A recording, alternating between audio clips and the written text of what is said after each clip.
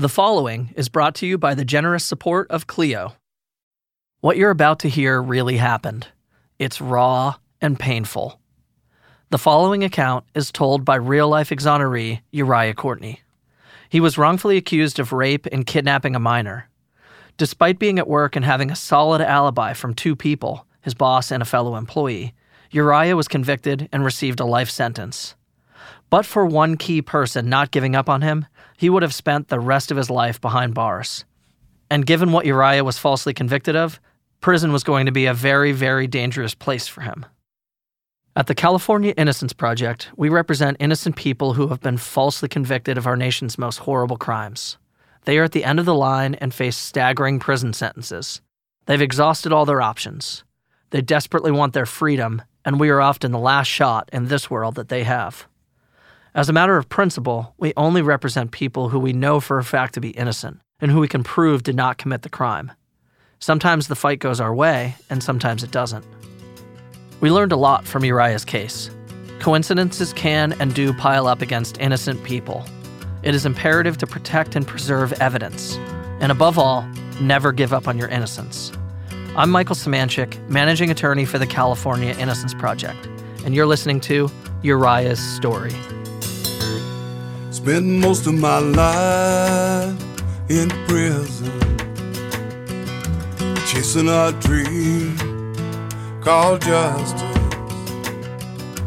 Chasing a dream, chasing a dream. Won't somebody please hear my plea? Won't somebody please set me free?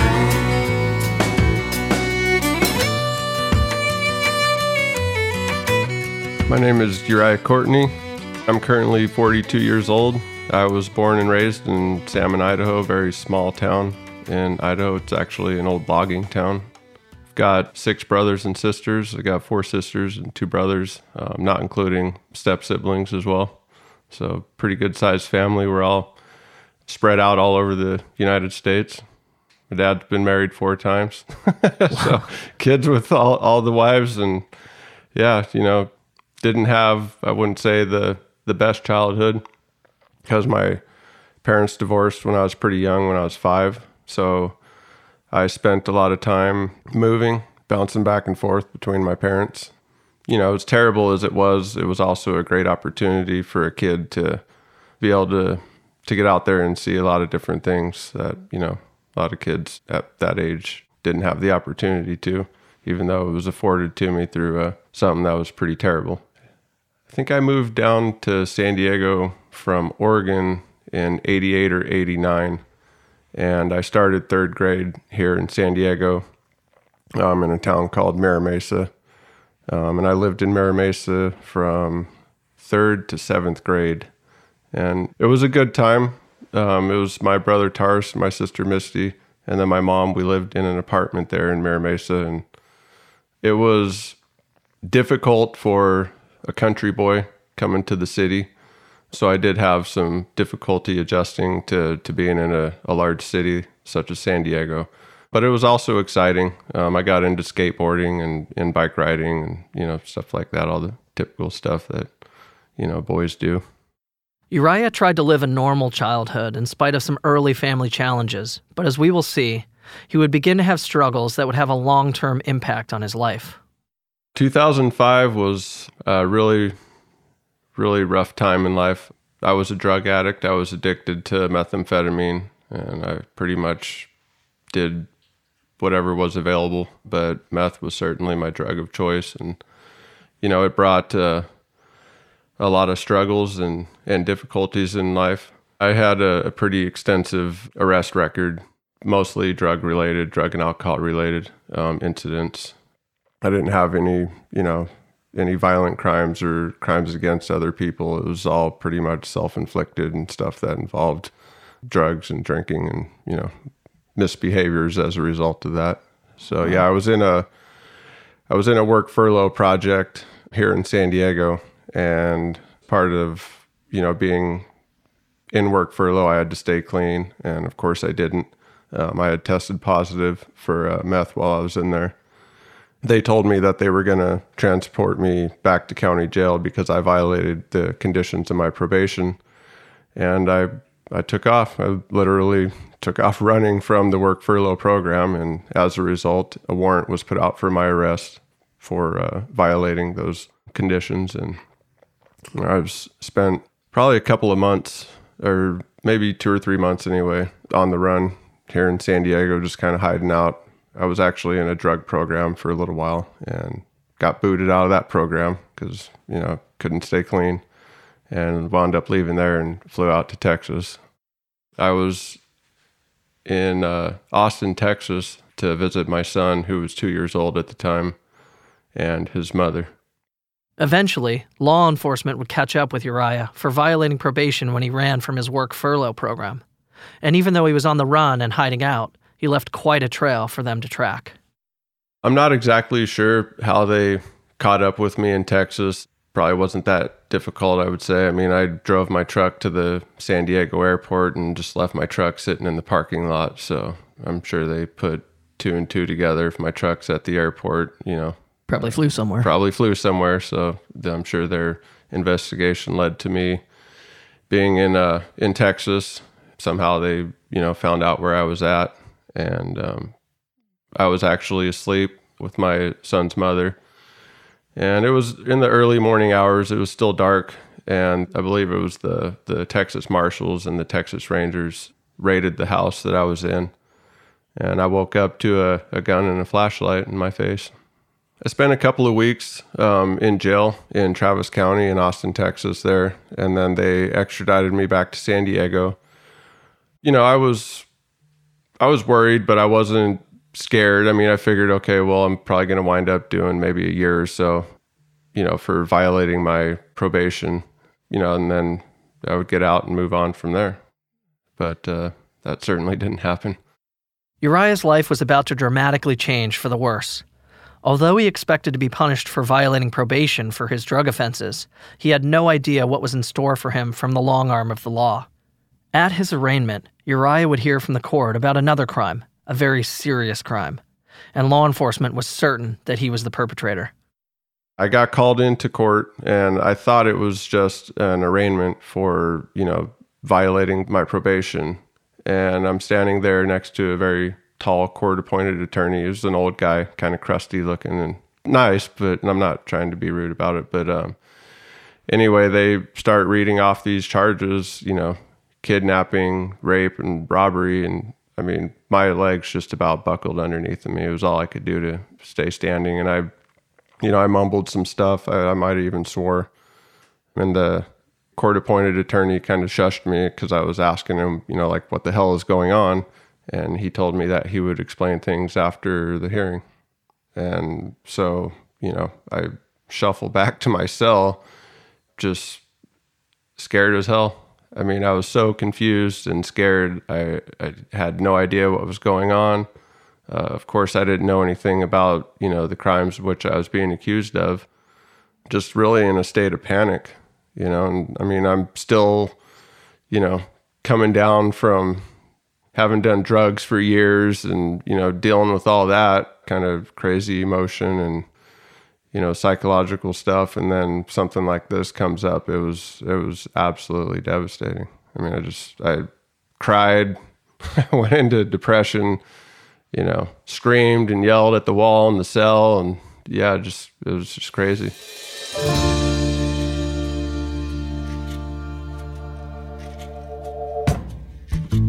It would take a while before all the information got to Uriah, but eventually the full picture came into focus.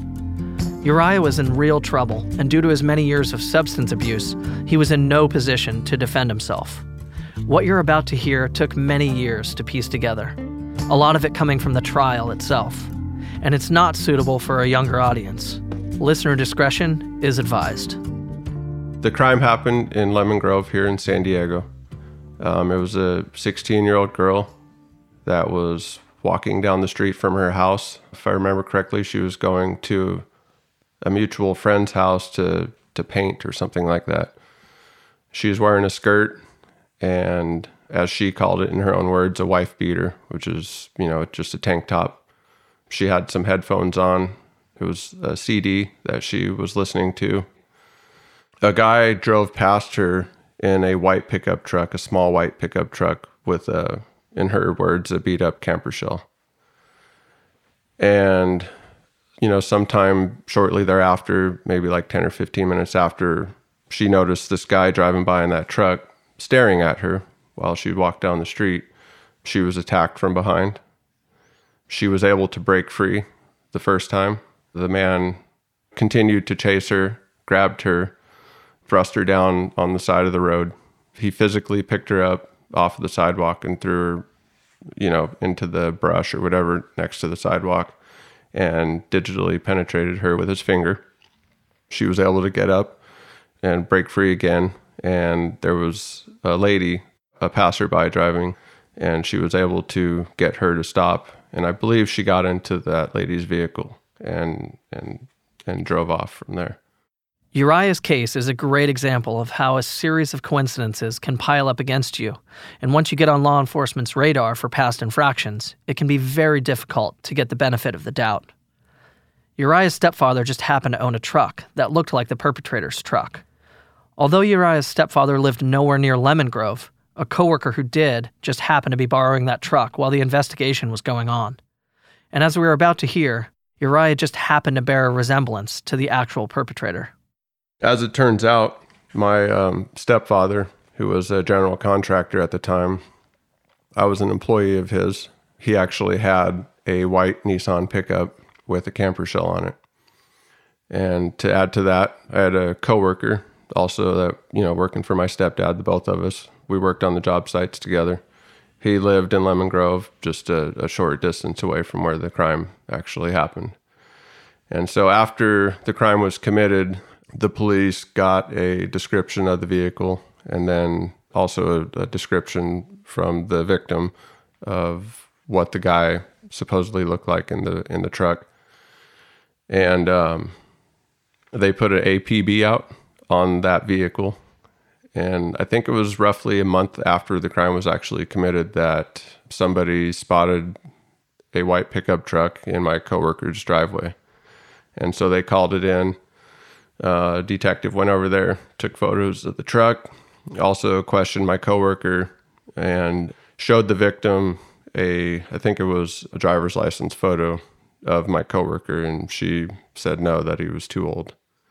I don't really know all the details of how it came to me, but needless to say, it got back to, my stepfather being the owner of the truck, and they also showed the victim a photo of my stepdad, and again, she said no, too old.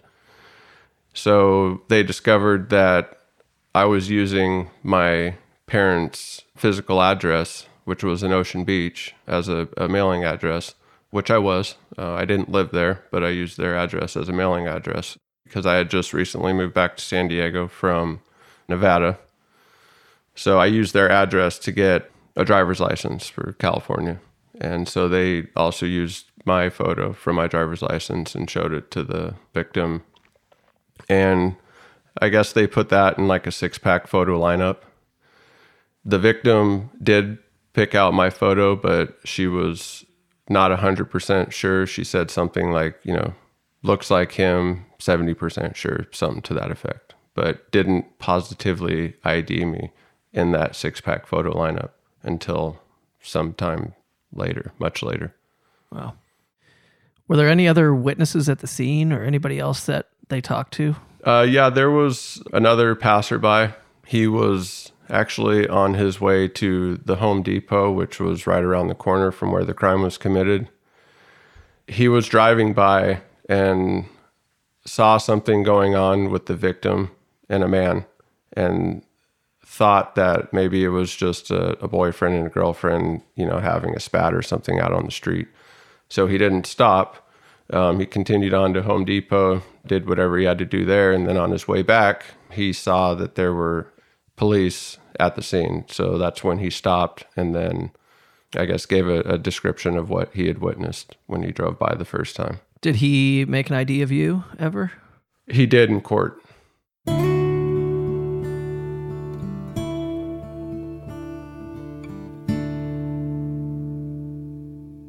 As you can hear, the coincidences kept piling up. There's a truck, there's a location, and there's a shared resemblance. But the one thing the case did not have was DNA evidence. Nothing in the forensics pointed to Uriah. Unfortunately, and also by way of coincidence, this was a digital rape through the use of fingers rather than genitals, and so the lack of DNA from semen or other body fluids could be explained away. They did some DNA testing. They did fingernail scrapings from the victim. They also did DNA testing on her underwear, but because it wasn't your standard rape, of course, they didn't come up with any semen or anything like that. And then when the victim went home, she showered and threw her clothes into the laundry basket. So they didn't come up with anything under her fingernails from the scrapings from that, except for her own DNA. Oh, wow. So that was all the DNA testing that was done at the time. It would take a while before Uriah would know his fate. He would remain in county jail, waiting and worrying, away from family and friends, for nearly 2 years before his trial would begin. And then all of a sudden, the proceedings start, and in a week and a half, it would all be over. His life would be forever changed. So it was probably a good 18 months, maybe even 2 years before I actually wound up going to trial from the day of my arrest. Did they offer you any plea deals along the way? They did. It was something like 15 or 20 years, and of course I'm not going to plead guilty to something that I didn't do. So there was no way that I would accept a plea deal by any means. When I was in county jail and I knew that I was on my way to trial, I really, really believed that before the day would actually come that I would be sitting in a trial, that a detective or one of my attorneys or somebody would actually come in to see me and just say, sorry. Wrong guy. Yeah, wrong guy, get the hell out of here. I really, truly believed that. I was really ignorant on how slowly the wheels of justice turn and how easy it is to be accused and convicted of something that you didn't do. I had no idea. I was just so ignorant. Myself, my family, we were just all completely blindsided by this, and just really expected that, being innocent, that it would never come to trial. It was absolutely devastating, though, the whole time leading up to my trial. And then the first day came, and here I am going through jury selection. It's like being in a black hole, It's so hard to really put words to it because it's just so dark and emotional for me.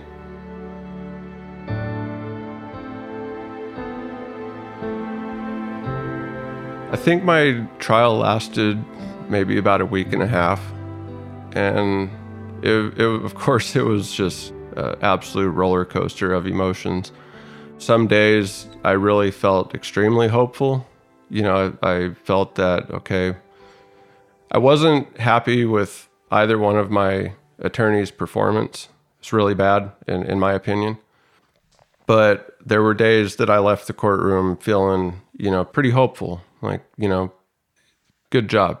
The truth was told today. Mm-hmm. So the jury had the chance to hear at least some of the truth.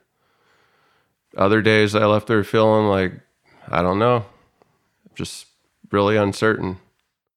Eventually, both the prosecution and defense would rest their cases, and the judge would put Uriah's fate in the hands of the jury.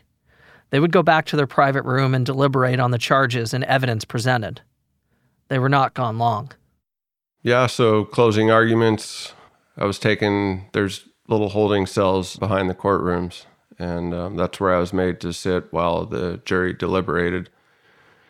And they came back just hours later. Quick. So, yeah, it was really fast. But, it didn't seem like it, even though it was only a few hours sitting back there in that holding cell. I was just...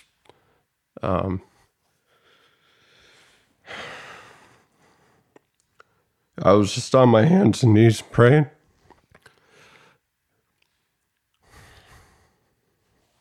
I was just praying, that God would cause the jurors to see the truth and that he would open their eyes. Unfortunately, for whatever reason, it didn't happen then.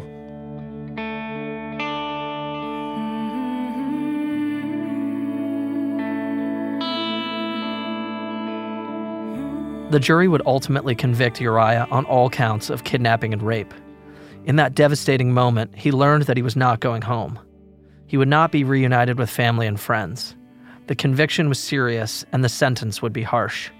Uriah was going to receive a life sentence for a crime he did not commit.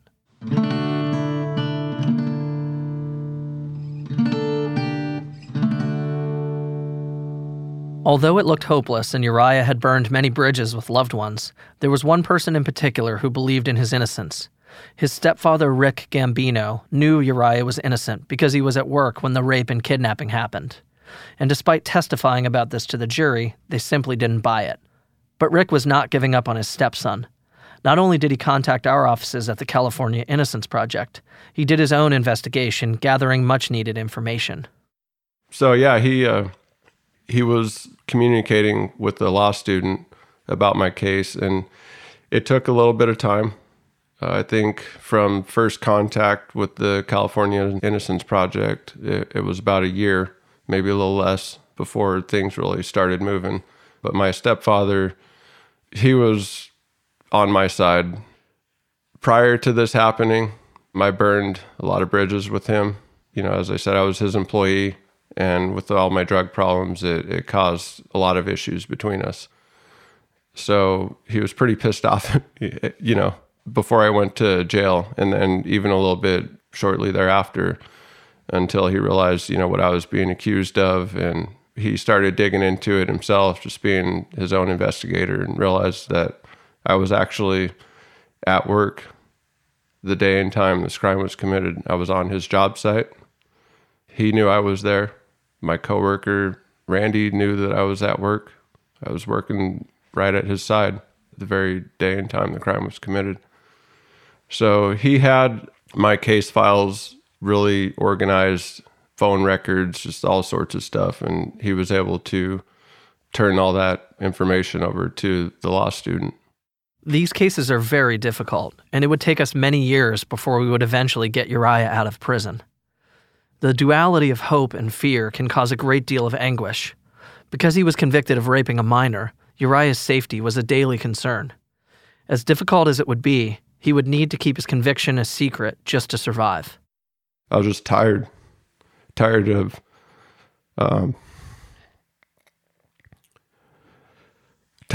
living in fear, being a convicted rapist in prison. You have a target on your back. So pretty much the whole time, you know, I just lived in fear, just waiting. It wasn't a matter of if, but when somebody was going to find out what I was in there for and assault me, you know, try to extort me in some way, or, you know, do some sort of harm to me. Did anybody ever find out why you were in? A couple of people did. And I don't know why. I am a man of faith, so I believe that God put a protective hedge up around me while I was in there. At one time, I was returning back to my cell from a visit with my parents, and two other inmates were accompanying me, and they were pretty well known on the prison yard, got in a lot of trouble, and were into illegal activities, even in prison.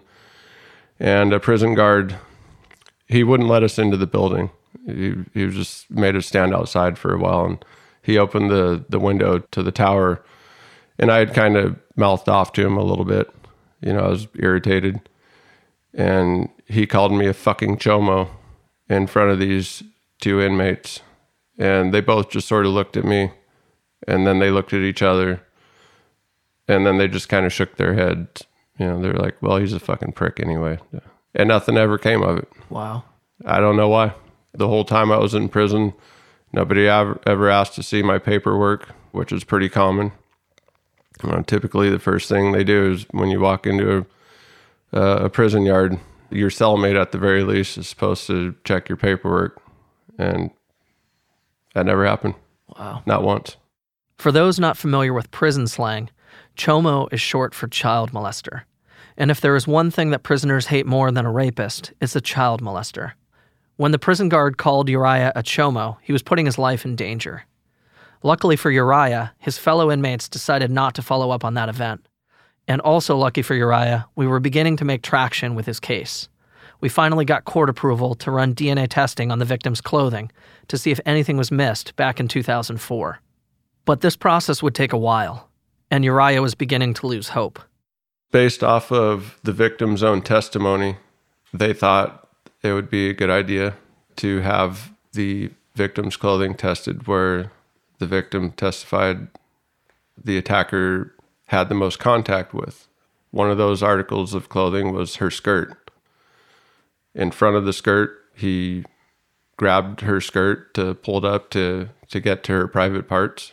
So that was an obvious place, where they thought some DNA would be deposited, as well as the left side of her tank top, because she said that when he attacked her from behind, that his chin and his face were up against the left side of her cheek and everything. So that was another possible area where he deposited DNA. It was a slow process. There was a lot of court filings going back and forth with the district attorney's office, trying to come up with a lab that both parties could agree to have the victim's clothing sent to for testing. And ultimately, a lab in Virginia, I believe it was called Bodie Technology, was chosen. And it was sent there. I don't recall what year that was.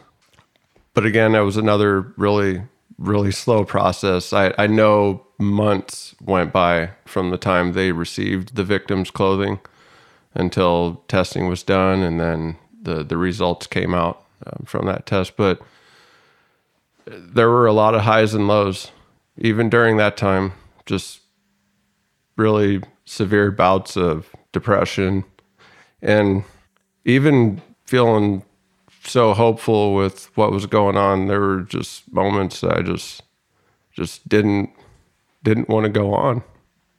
I was just tired.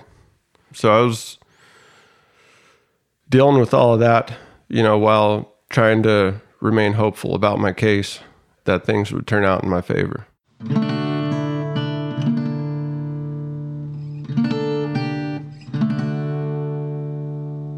Finally, the day we had all been waiting for arrived. We received the results from the DNA tests. It was time to visit Uriah and let him know whether he was going home or not. Our founder and my boss, Justin Brooks, would be joining that day. He would break the news to Uriah. I was in my cell at the time. I was notified that I had a legal visit, they call them. And I wasn't expecting one, so I had no idea what was going on.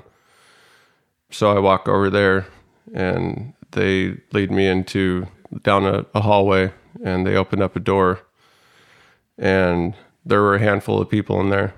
I noticed Justin Brooks, of course, right off the bat, because I'd seen him on TV, and Alyssa was there, Sarah Bear, and the last law student that I had. And Justin greets me with a big grin and shakes my hand, and he just kind of went right into it. He's just like, Uriah, there's only two reasons that I would be here. One, it's either really good news, or two, it's really bad news. And he broke out with that big grin of his and said, it's really good news. And we all cried.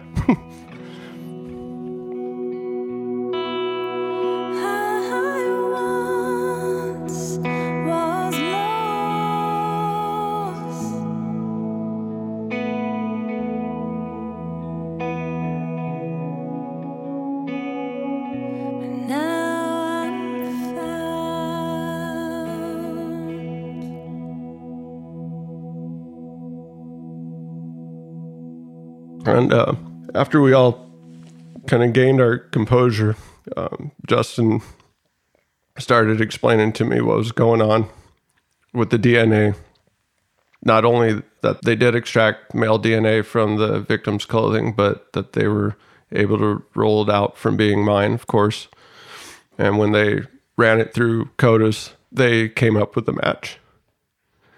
The actual perpetrator of the crime, he was in there because he had committed another sex offense. I don't know the details exactly of that offense, but I know for sure it was another sex crime. And that's the reason that he was in CODIS. He lived in Lemon Grove, and it's my understanding he was only a couple of miles from where the crime actually occurred. Wow. He doesn't live in this state anymore, and I was told that that they were not going to go after him for this crime. I guess the statute of limitations ran out on the rape charge, which it's one of those things that to this day really bothers me, because nobody's really been held accountable for what happened here. Not to me, not to the victim. Both Uriah and the victims suffered tremendously because of someone else's crime. And adding salt to those wounds, the actual offender will escape justice. As unfair as that sounds, in the greater calculus, Uriah was incredibly lucky. But for the evidence being kept in the condition that it was, and but for the actual offender's DNA being in CODIS, the combined DNA index system, it is likely he would have spent the rest of his life in prison. The thought in itself is absolutely devastating, because I think that if the evidence hadn't been preserved, or maybe if the perpetrator's DNA wasn't in the database, what would have happened then? But it's likely there would have really been no hope for me. So, I mean, it's possible I could have died in prison. And that's a scary thought, sure. Especially considering, how blessed I am today. I have an amazing wife, I've got 2 stepkids, got grandbabies at home. I have a fantastic job. I mean, in spite of how I feel, emotionally some days being angry, life is actually really good.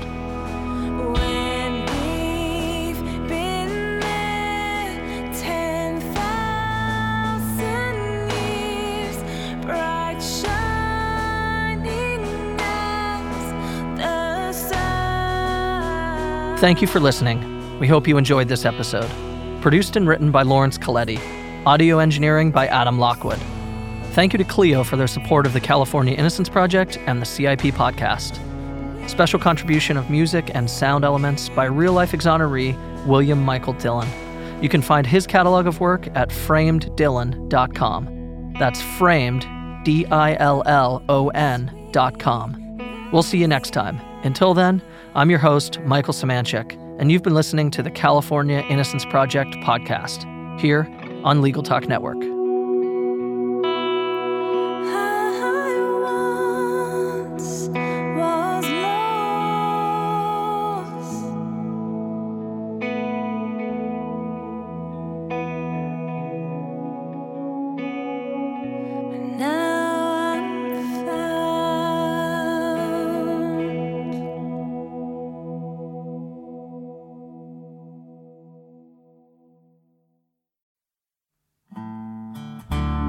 Every month, the California Innocence Project receives thousands of handwritten letters from those seeking justice for wrongful convictions.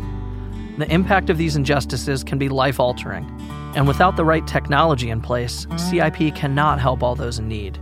That's why the team relies on Clio's case management software. By logging these letters into Clio, the CIP team can work on hundreds of matters at any given time and investigate these cases all the way through to exoneration. Clio works tirelessly with organizations like CIP to transform the legal experience for all. Visit Clio.com to learn how they support law firms big and small in creating equitable and just outcomes. That's CLIO.com.